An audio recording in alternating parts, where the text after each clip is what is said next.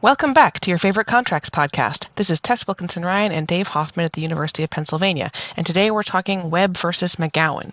Will McGowan's estate be true to their promise to support Webb for life? Let's get started.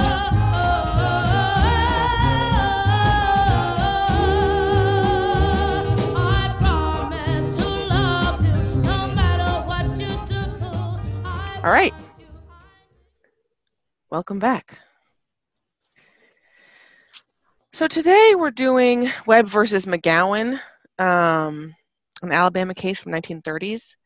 And I'm going to give the facts of Webb, but I think that maybe I will also give the facts of the common comparator case for Webb, which is Mills versus Wyman. Mills versus Wyman happening in a different century and a different state. So nonetheless, they have enough in common that we can talk about them. Okay.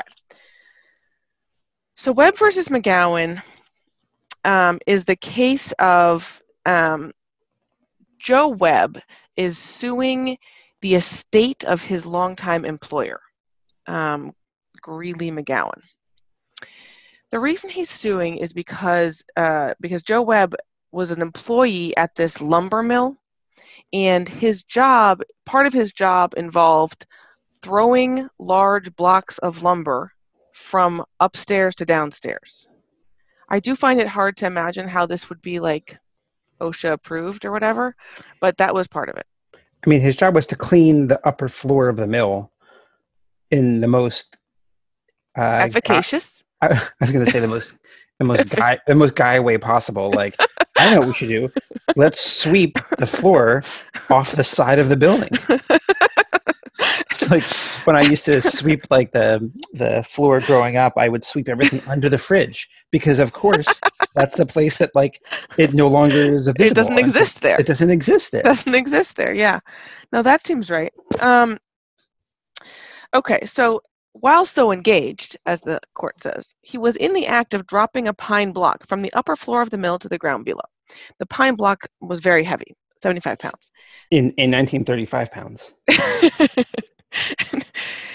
And I have to say, I've always found the physics of this a touch confusing. It's so amazing. I love every part of it. This is the real loss of the socially distant classroom because you can't do this particular thing. I used to have them pretend to be riding the pine block down the steps. I'm like, it never makes any sense. It doesn't make any sense. What you just said also doesn't make any sense. I was like, what would possibly happen in the classroom? So I'm just going to like glide right over it. Yeah. Well, yeah, but all right. I can say more, but okay. So what happened? He's throwing the pine block. Basically, realizes let's assume for the sake of verisimilitude, because otherwise it doesn't make tons of sense, that it's still in his hands, but he starts to realize that when he lets go, it's going to hit his boss, possibly killing him. His boss is below him. Exactly. Correct. So what he does basically is not let go. Well, he could have, imagine if we could, he could have said, boss, get out of the way. Yeah, that would have been one way to do it. Or tally-ho, danger. You don't even have to say boss. You can just say danger. Heads up. Literally, heads up is what you would say. He took a different path. He threw himself on the block, thus diverting the pathway, did not hit the boss, but did harm himself greatly. Yeah. The reason why this is fun in the non-socially distant law school classroom is you're like, so can you explain to me? You make that a backpack, the block, and then you say like, what was your theory here of how you were going to like change the block's trajectory after you've jumped off the building with it? Like a real Batman like moment. And so he gets hurt, but the boss doesn't. Exactly. No, it's actually a very sort of a proto-trolley problem, right? He throws himself on the track to divert the trolley. Is that what the trolley problem? I've never really been able to hold on to the details of the problem. Is that what happens? Well, that's what's so great about it, is actually there's at this point probably 100 iterations, maybe more, of the trolley problem, and one of them would be that you would It's actually, they actually are pretty offensive. Okay, yeah.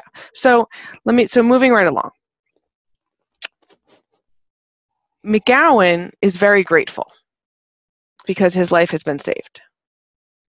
And Webb is very injured. And Webb is very injured, yes. Right. Yes. Badly crippled for the rest of his life and rendered unable to do physical or mental labor. Oh, mental labor. Oh, I didn't realize.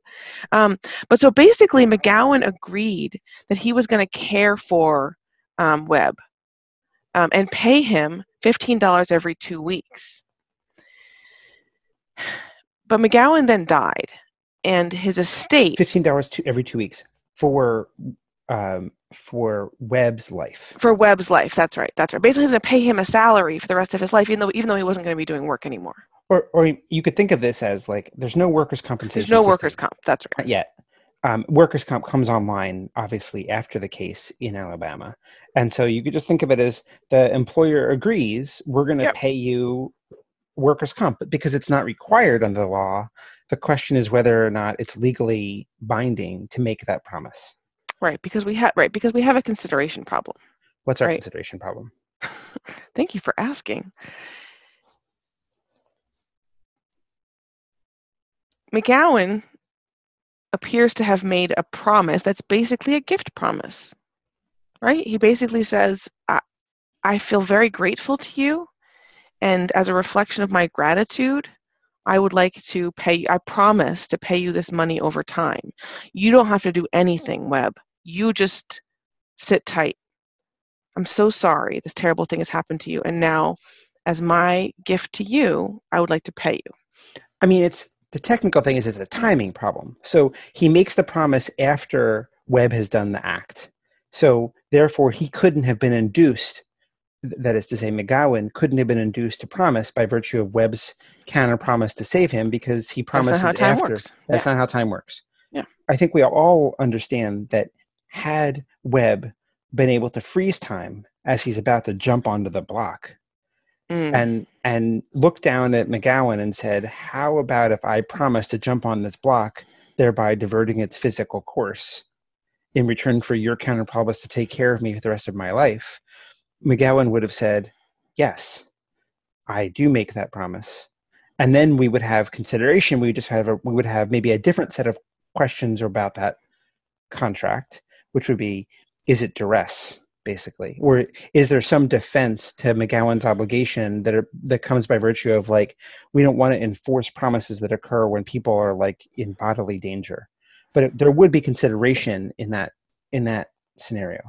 Yeah, and you can think about this as being something, this consideration problem. So I think that, I was being sort of intentionally leading by talking about it as just a gift, because of course the case is really going to take seriously the question about whether or not there's some way to sort of rehabilitate the consideration here. But the time, and so you want to describe time as being like a sort of a technicality or whatever, or a flat circle. What?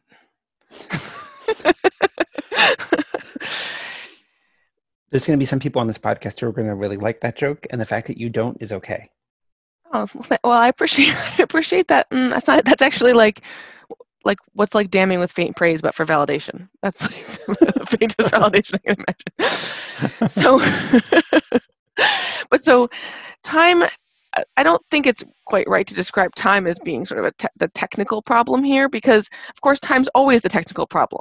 Like, it happens all the time that what we're doing with gifts is doing this like social reciprocity thing, right? I am grateful to you, and so I'm giving you a gift, right? This happens to, if I give a gift to my children's babysitter, if I give a gift to, right, a neighbor who has, if I bring bread as a thank you to, you get the idea, okay? But those are as a thank you to a neighbor for sort of taking in my trash cans one day.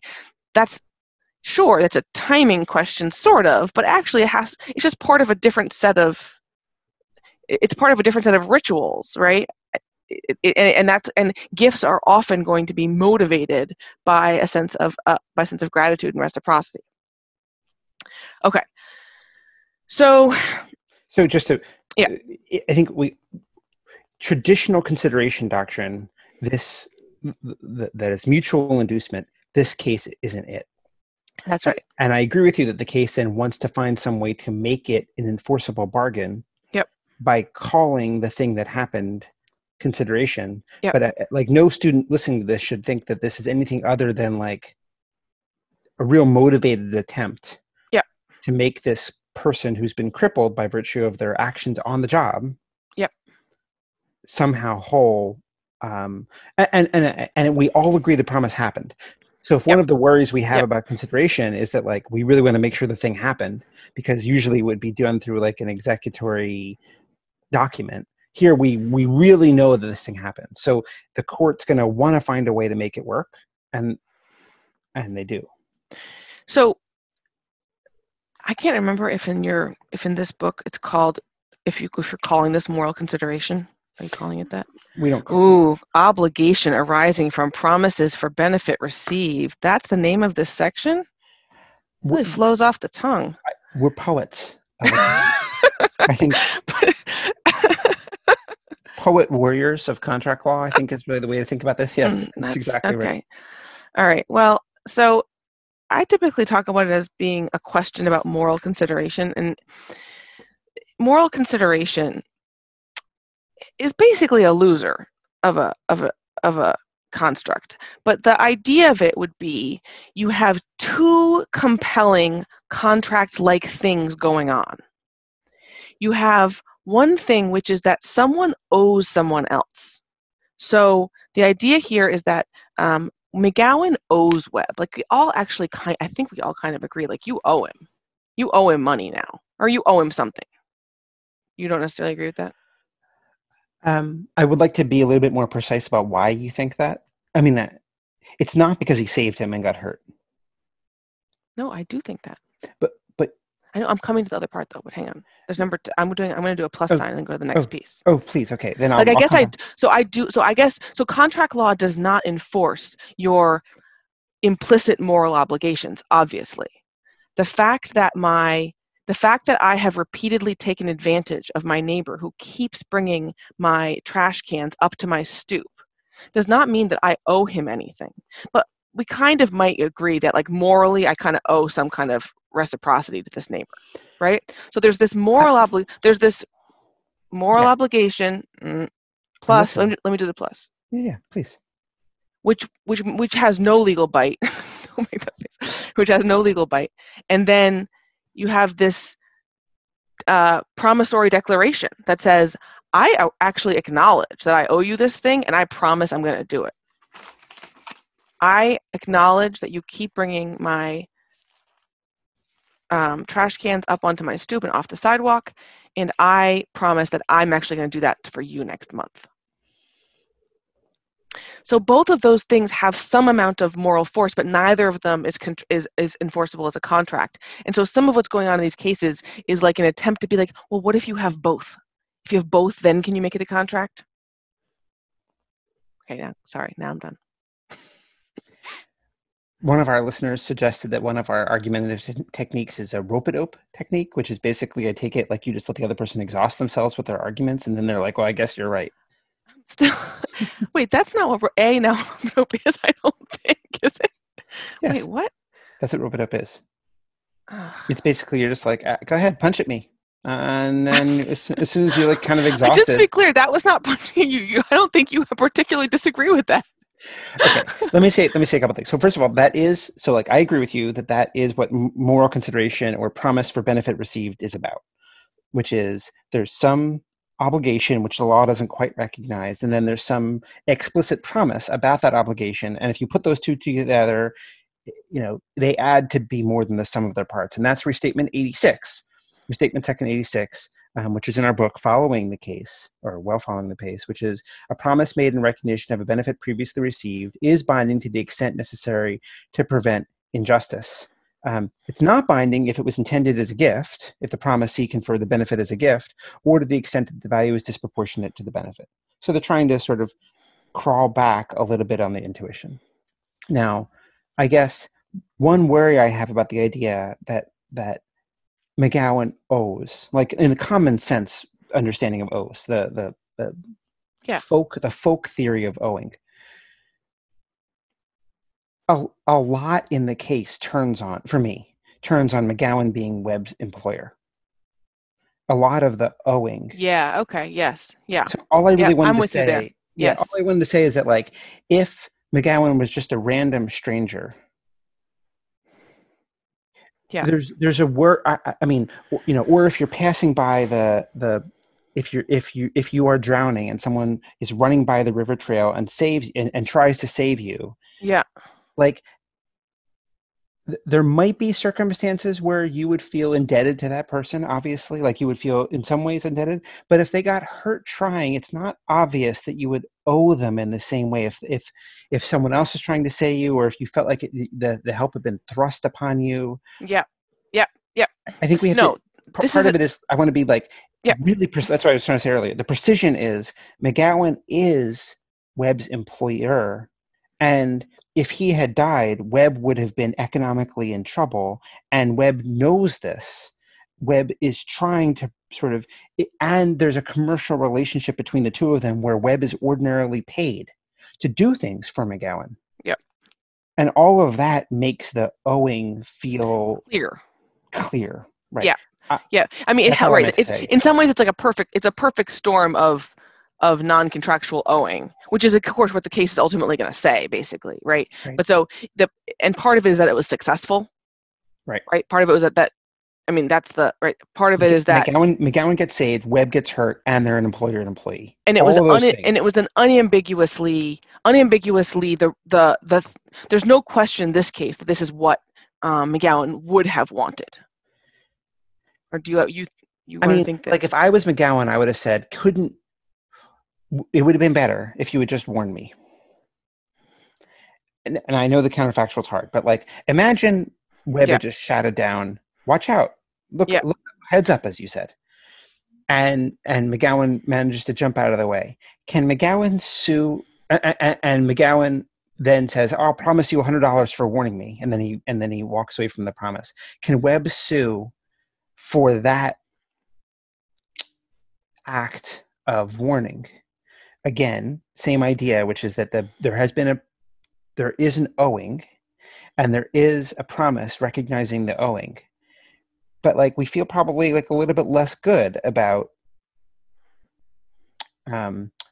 enforcing that owing because we don't have the perfect constellation of stuff. Webb being hurt, McGowan being saved, and that's what the case says, as you say. Like, the case is like, there's a physical injury, and there's a recognition through the promise, and all of those things are necessary. Now, the law doesn't always say that. The law doesn't say all the things are necessary, but like, one question you have leaving the case is, do you need Webb's set of facts in order to get it? In order to get this. Yeah. That's hard. It's harder. So,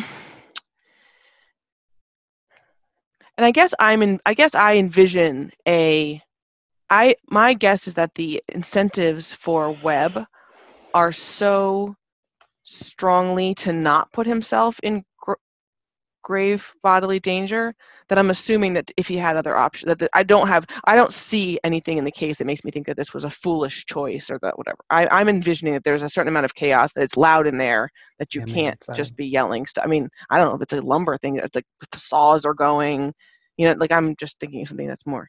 I mean, do you have main experience on this issue to bring to bear? Thank you for asking, but no. No. Well, I'll think about it. Okay. I will say that my parents certainly refer to the people who cut the beams of their house by their first names still. Like, there's still people that who almost is a helpful fact. I mean, it's close to helpful, not 100% helpful. Listen, you didn't ask how you use. Okay, all right. But so speaking of these, speaking of the whether or not you need to have all the facts. So we have a possibly also compelling set of facts that goes the other way. Before we do Mills, let's just make sure we get on this particular case. The reason why the court comes the way it does is it says there is a pass, there is an owing that has a physical, tangible piece to it, which is a very key thing for this court. Yes. No. Here we go. Ready? Yeah. I'm going to read the rule. Yeah.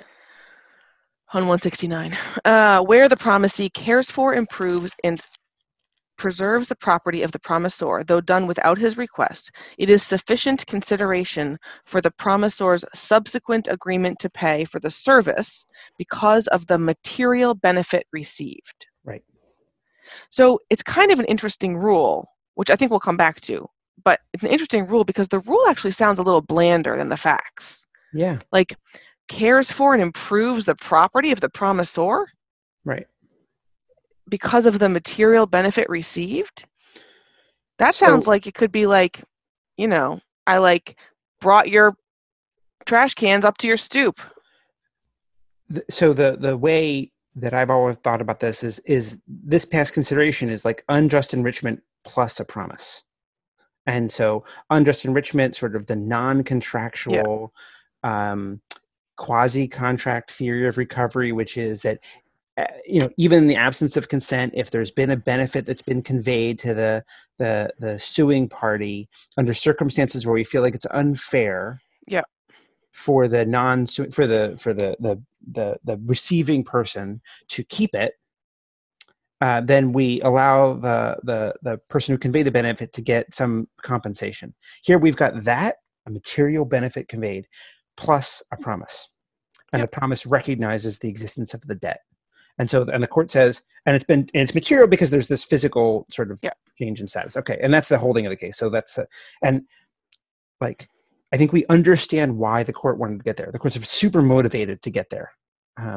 It doesn't say anything about inducement. It doesn't talk about the hypothetical bargain the parties could have had. It doesn't say any of those things. It just goes right to the gist. Right. Sorry. Right. No, and you can think about the fact that the outcome here is so compelling, it becomes literally a state and national system of workers' comp. Right. This is like this. The outcome is, our intuitions are overdetermined here. Right. And if you were like on a law school exam, you'd want to take one thing out at a time and say, like, what if they're not employer-employee? What if he didn't get hurt on the way down? What if it turned out that that the McGowan was never going to get hurt because and Webb didn't know it, but McGowan had a helmet on. Thank you. That looked like hair. A helmet on that looked like hair. Yes, exactly. From above. I can see why you're known to be a master Socratic teacher. A helmet on that looked like hair from above. So good. What if like a Lego hair? What if the promise that recognizes the debt is oral and not in writing? And so we're worried about whether it was really made and the only person testified. So these are all facts that, like, this is super overdetermined, as you say. Now let's go to a less overdetermined case. Well, I don't even know if it is less overdetermined. My opinion, this is one of the ones my opinion changes on every year. Oh, wow. Okay. Well, then let's see where we are in 2020, the best year of all.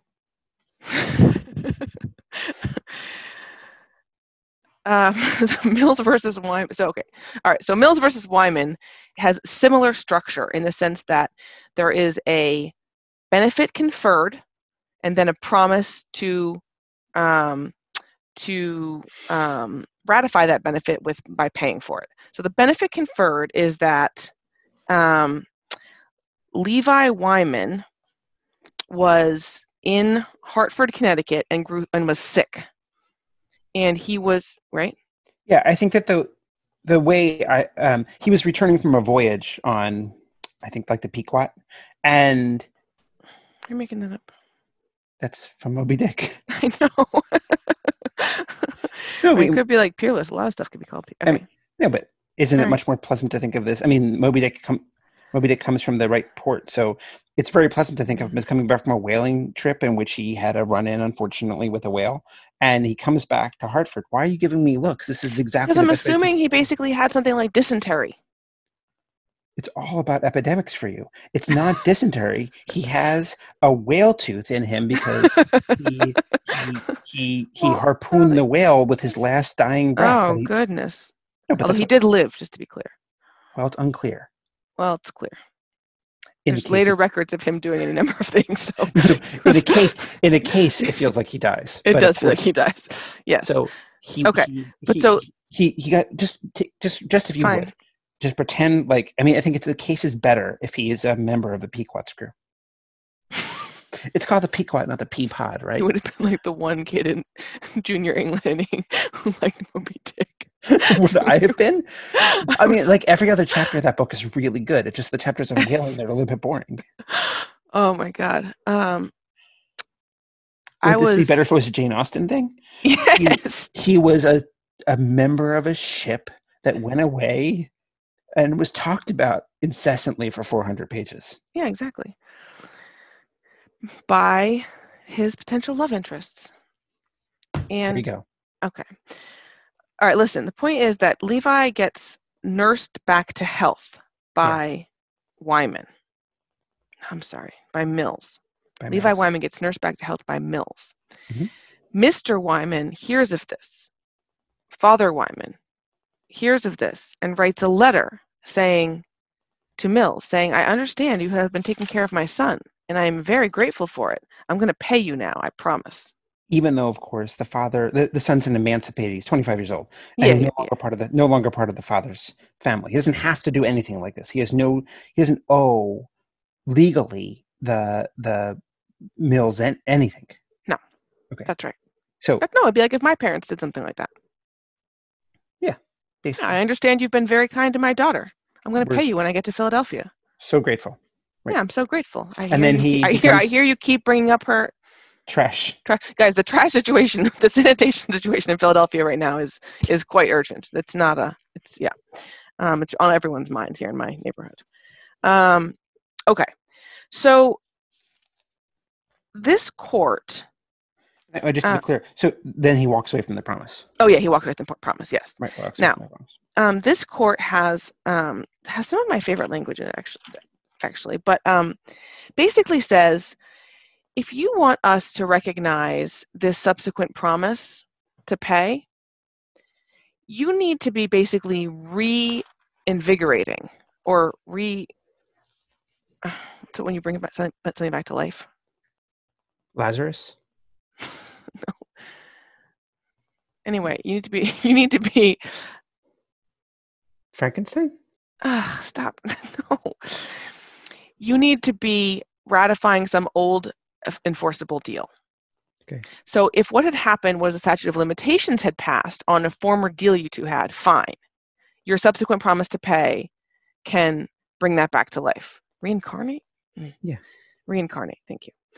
I know you could have said it earlier, I just chose not to. If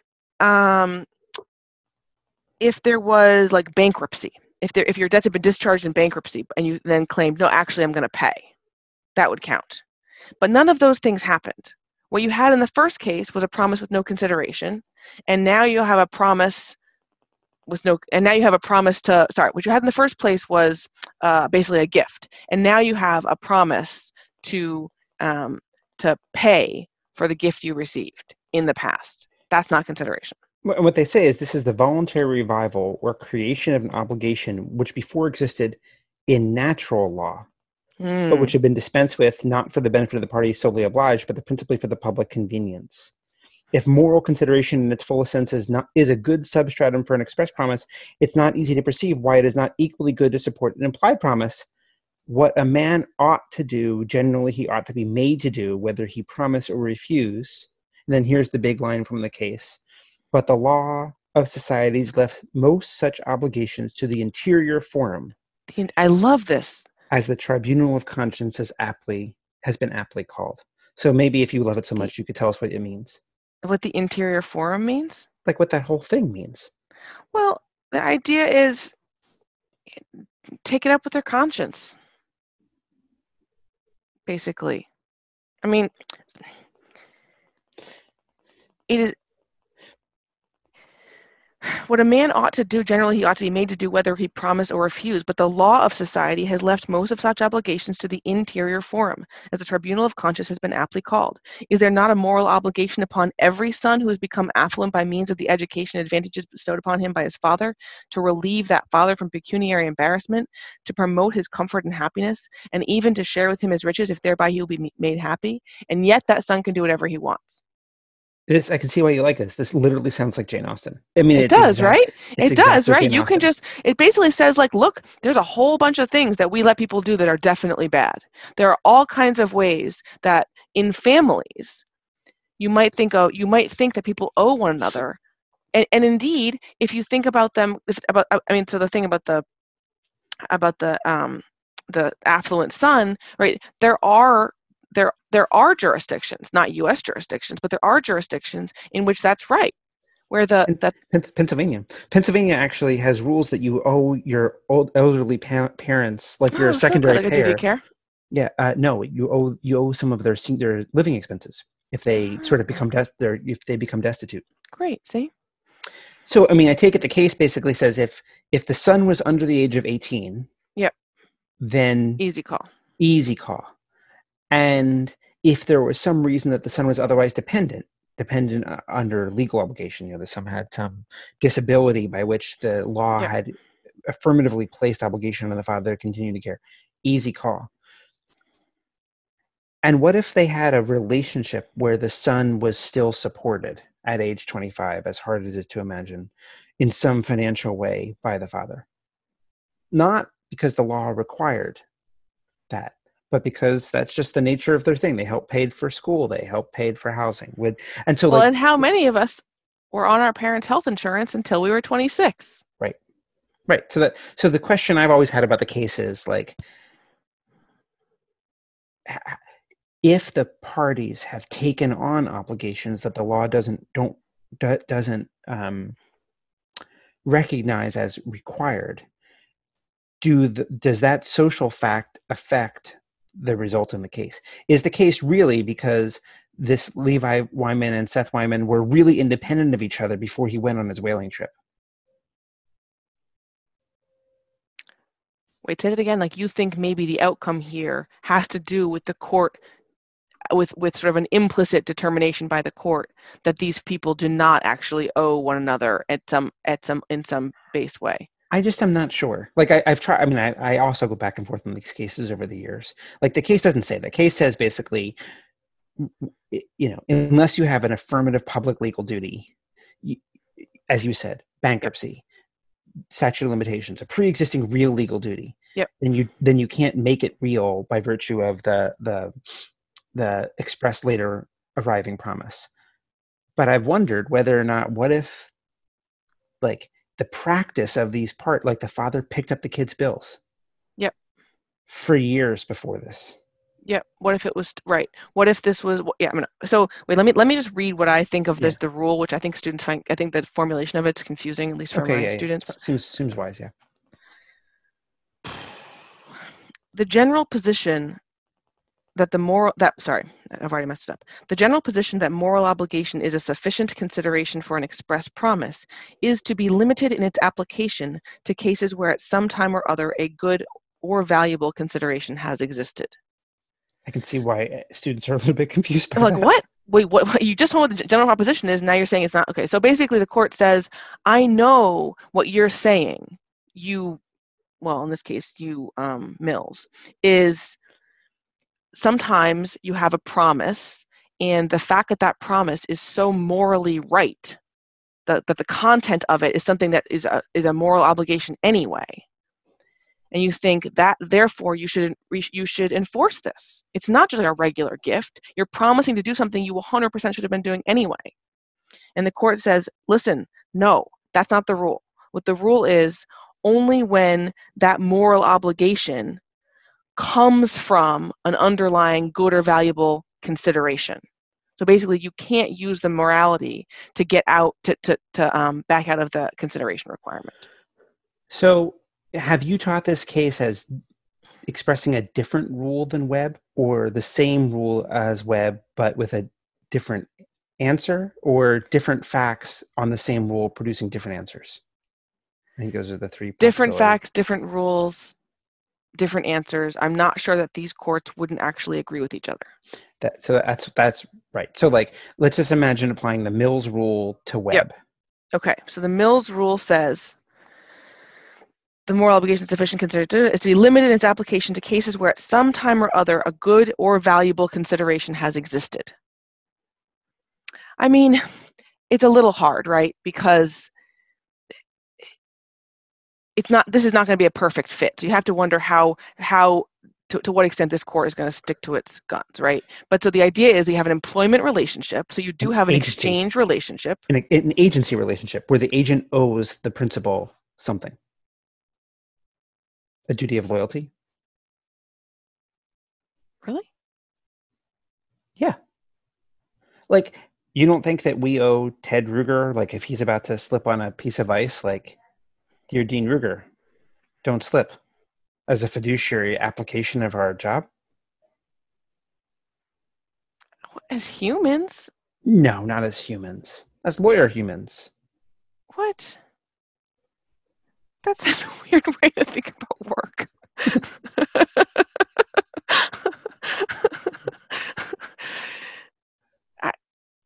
You have to do that for everybody. For everybody who would want you to do that for them. Okay, but that might be true, but the law would only, I mean, for most people, that would be just, that would left to the interior forum. But with respect to your principal, the agent owes the principal a duty of care and loyalty, a duty of fidelity. Well, I don't think that's who's agents and who's principals. I think I'm an agent of Amy Gutman? Yes. I do think you're an agent of Amy Gutman. Now, like, you're not an agent in the way a corporate officer is, but I feel really sorry about this thing I just about remote learning.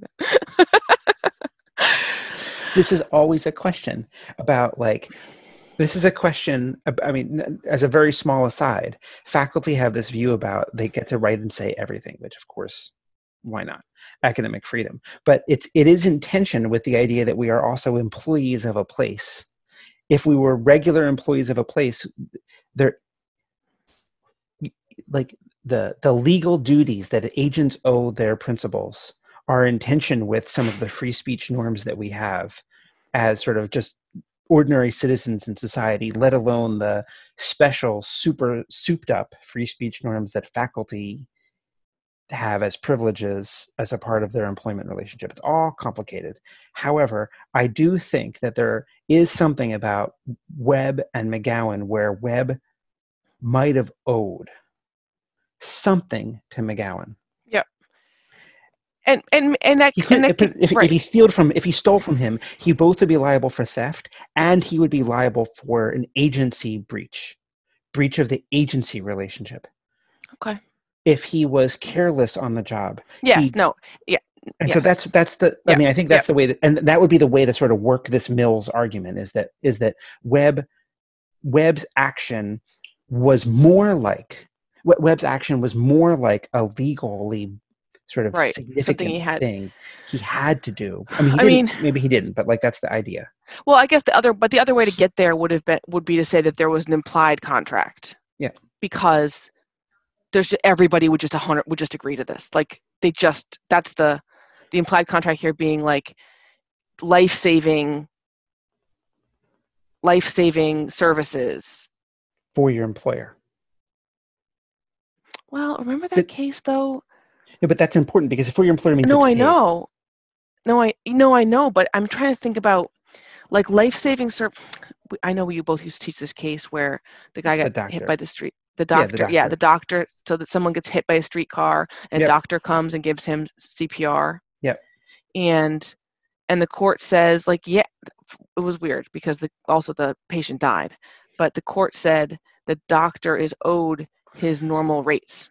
Because he's a doctor, because he was brought to him during office hours. Sure. But I'm just saying, like, there's a lot of things. It seems to me that if the implied contract can actually.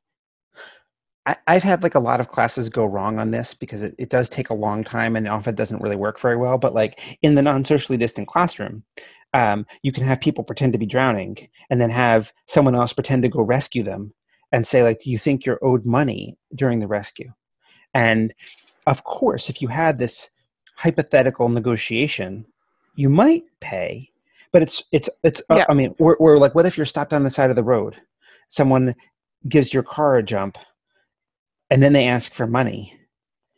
It feels different if they have a garage tag on their truck than if they Yeah. don't. Yeah. No, that's right. Because we I have mean, these intuitions. And if your neighbor repeatedly brings the trash up yeah. and, you know, and they're neighbors, you don't owe them anything. But, you know, if they're like a person who has on their clothing, like, I do things for money, like I'm a, you know, what is the name of those, the junk guys? TaskRabbit?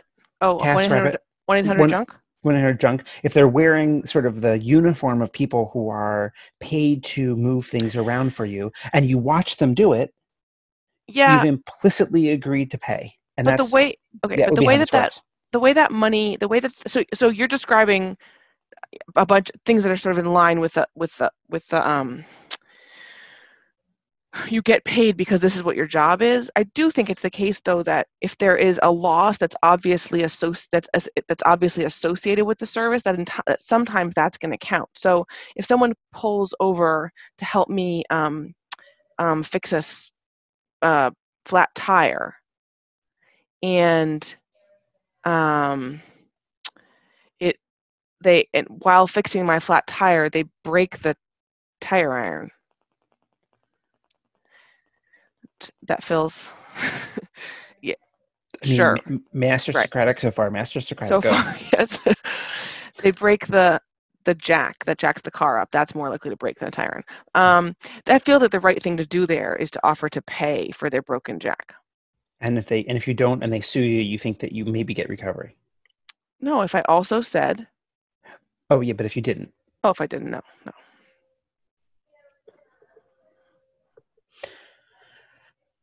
what's hard about the case for me is, I guess my theory of Webb is it's not necessary. On my theory of Webb, it might not have been necessary for McGowan to promise anything. Like, my view is like, Right, right, right, and so my right, theory of Webb right. maybe I proves too see. much You're saying, under the I see, and you say, therefore, get in that case, then it starts to look like a pretty good fit for even a Mills court. Yeah, That's exactly right. yeah. No, that's exactly right. Okay, can I say why I think that the material benefit rule in Webb ought to create recovery? Well, so let me no. Yeah. Let me say why. Let me say why I think that court thinks that there shouldn't be recovery in Mills. But then I'll say why I Yeah. think it should. Okay, so that court says when you offer to pay for your grown son's medical care, your property hasn't been preserved. You have Mm-hmm. not materially benefited. You might feel a little bit happier because your kid's healthy, but like that's not what we're talking about. We're talking about not talking about like warm glow type stuff here. We're talking about like you have been enriched. And of course, there are times in which enrichment comes from humans being healthier, like in Webb versus McGowan, right? McGowan's life has value to his company and his family, etc. But your kids, Wyman's son does not provide, Wyman's son's improved health is not a material benefit to him, say that court. And I think I go back and forth on this year to year, but I'm gonna take a position and stick to it. This is a super weird way. That would be the way that the courts are kind of, I think the courts here are kind of potentially blowing off or dismissing an important fact of sort of family relationships, which is that actually for a lot of parents, the health of your adult child is, paramount. Do almost anything, right? This is almost as urgent as your own health. That's what I would. And so And so therefore, therefore the material benefit, it's not just about sort of like I feel the warm glow of that someone in the world feels better. It's like my life is going to be terrible if this child is hurt.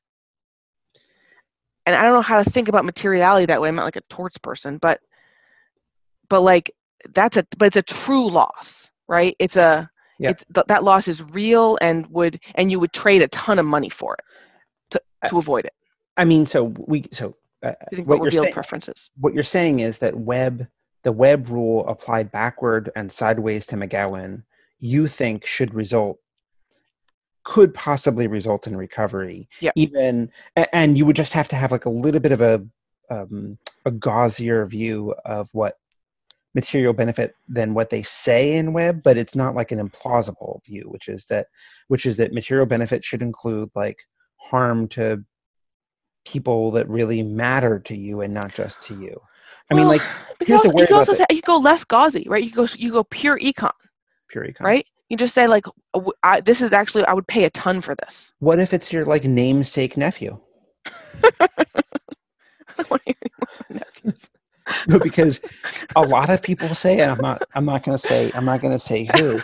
A lot of people say that your nephews are like strangers to you, so much so that you would want to run some social experiment on them before you got to give them money for their 21st birthday. But here you're saying that your family members' health and happiness can be so important that it is just like having your own foot be crushed. It is that you would trade. You would trade that. You would make that trade. And the worry I have, and I'm not the kind of person who wants to cut off my family at any particular interval, is how do you know what the dividing line is? So like the Webb rule seems to imply that if it's your like spouse, maybe it doesn't count. It's unclear because material benefit might be really singular, or it might be limited at the nuclear family edge, so long as the nuclear family is within the household. Is it nuclear? Nuclear. Yeah, the nuclear family's edge. Yeah, I'm gonna get that. There's like a Homer Simpson. It's one of the few gifs I know. Which says it's nuclear, son. It is nuclear. So at the nuclear family's edge is how far this Webb rule rolls, and that therefore the fact that this son is beloved, in reality you prefer to have damage to your own health than the son's health. The law just makes a line. And the question I have is like, I totally agree with you. I mean, of course, like sociologically, you're 100% correct, right? But like, why Levi Wyman and not William Story III? Why not? Because the incentives are not because. But if the idea is we're going to make it good consideration to offer to pay for the damages to anyone you love in like a bone deep way, like an expression I think you once told to me when I first had kids was, you were like, the terrifying thing about having kids is it basically is like all of a sudden your heart is like outside of your body and sort of like traipsing around all day. I don't think that was me, but yes. I think it was you. Oh, really? Yeah, and it was sort of like a really both graphically upsetting idea. It's sort of like, yeah, like, God, it was so much better when that was inside its rib cage because it was like pretty protected in there, but like that thing traipsing around all day, like it's extremely squashy. And so I totally, of course, agree that like children have that view, but like so in my theory of the case is William Story III. That uncle loved that son. And if that's the gist, is that contract law might enforce past promises founded on bone deep love. I'm on board with that, and I think you are too. But that's not Webb. That's not Webb, and that's not Mills. That's not Webb, and that's not Mills. It's not Hamer. It's not Hamer either, and nope. And in part, it's my theory of Hamer, but yeah, it's your theory of Hamer, yes. But which now people are buying. No one like has a person has bought it.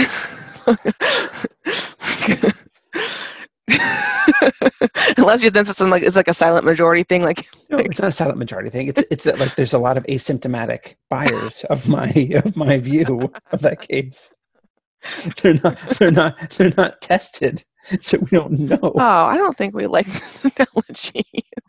Metaphor is terrible. I can see you like it.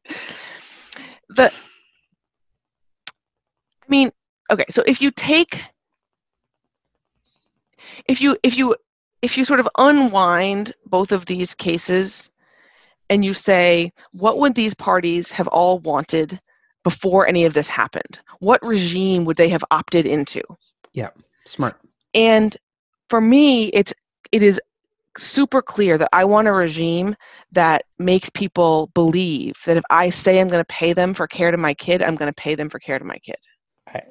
And also that I believe that if my employee helps me, he's going to get paid. And that's right. That's right. And so I'm 100% on board. I've always loved that idea. But then, of course, we've got Israeli daycares. What? Oh. So just to spin that out for a second. Yeah, so although I'm sure most people listen to this podcast know this. Listen to other podcasts. They listen to other podcasts, all of which talk about Israeli daycares literally all the time. The idea is there's an experiment from Israel by Dan Ariely, and isn't it? Nope. No, it's Yuri Gneezy and Aldo Rusticchini. I mean, I just feel so good that I didn't have to say yes. So yeah, okay. The experiment basically is there's a set of the world where the as everyone knows, it's hard to get to your kid to pick them up on time. Extremely hard. It's really hard. Life gets in the way. You're recording a podcast, and so Israeli daycares had this rule, like pick up your gosh darn Well, it was kid. an experiment. Yeah. Yes, it was an experiment. But the prior set of the world was pick up your kid on time. Just do it. Pick up your kid on time. Yes. And then the experiment came and changed that to, if you don't pick up your kid on time, here is the fee schedule. Here's the fee schedule. Every 5 minutes, you're going to get charged X amount more. Yeah. And basically, people were more likely to pick up their kid late in the fee schedule world. And the experimenters suggest the right way to think about this effect is a crowding out effect. You had a social norm be timely, and that social norm was displaced by this idea that other people are probably not going to be timely, and I just have to pay. I'm just paying for more childcare. And this idea, the crowding out effect of social norms by monetary prices, when a fine is a price is the name of the paper, one might worry that if you lived in a world where your moral duties get replaced by things you ought to do, the things you ought to do get replaced by a fee schedule, the interior tribunal gets replaced by an exterior court, it doesn't work as well. It degrades the interior forum, as it were. It degrades the moral rules, such that now you have all these in all these like interstitial ways. Your moral norms are sort of smoothing the systems out, right? It's not better. Good. Yeah, if everyone was litigating every contract, the whole system would fall apart really fast. But a lot of them keep going, in part because you have a view that you're obligated morally. I mean, formal litigation doesn't work that well. It is undercompensatory, and it under enforces, like just by design. Like no one can live in a world. And so because people know that, they would start to game it. They would say like, well, it's pretty unlikely that this is going to work out for me in this formal litigation system. And so you just get less good behavior in a world where all behavior is enforced only through law. And if you don't have one of the real things I believe about the world is that gossip is good, is that like gossip, because one thing gossip does is it enforces moral norms. It reinforces the idea of sort of like social cooperation by shaming people who are, at least it does in my particular world. I was going to say, yes, we could really unpack that about what is the function of gossip in different social contexts. I think in a law school where the gossip tends to be extraordinarily boring. It's like I don't think he even read the paper before he came to the appointments meeting. Exactly. That's exactly the gossip I have in mind. Like, I think. Whereas I think a lot of teenagers right? Like, can you believe that this person's not prepping as much as they should over the summer? They are so lazy. That is the good gossip that I'm really thinking of here. And of course, a world where all of the sort of the social obligation that we have exists only through what its legal meaning is in court. We all understand that to be a pretty bad world. And so I agree with you that like the parties in both Webb and in Mills, if you'd asked them beforehand, they'd prefer to live in a world where their promises are enforceable. But we want to be careful about taking seriously the idea that all promises must be enforceable. Okay, I'm with you, but I want to draw a distinction. I also want to suggest that I know exactly what gossip does. I have also read the sociology on this. I do have concerns that gossip is a tool of social control for girls and women. So I'm just gonna, just put a pin in that, as it were, just for. Put a pin. That's a very interesting expression. Yes. I'm gonna actually more like put a pin in your balloon of enthusiasm about gossip, hopefully. So, like if you think about who generally is getting, okay. But I'm also going to say I have in mind there's a person on our hallway who I think about.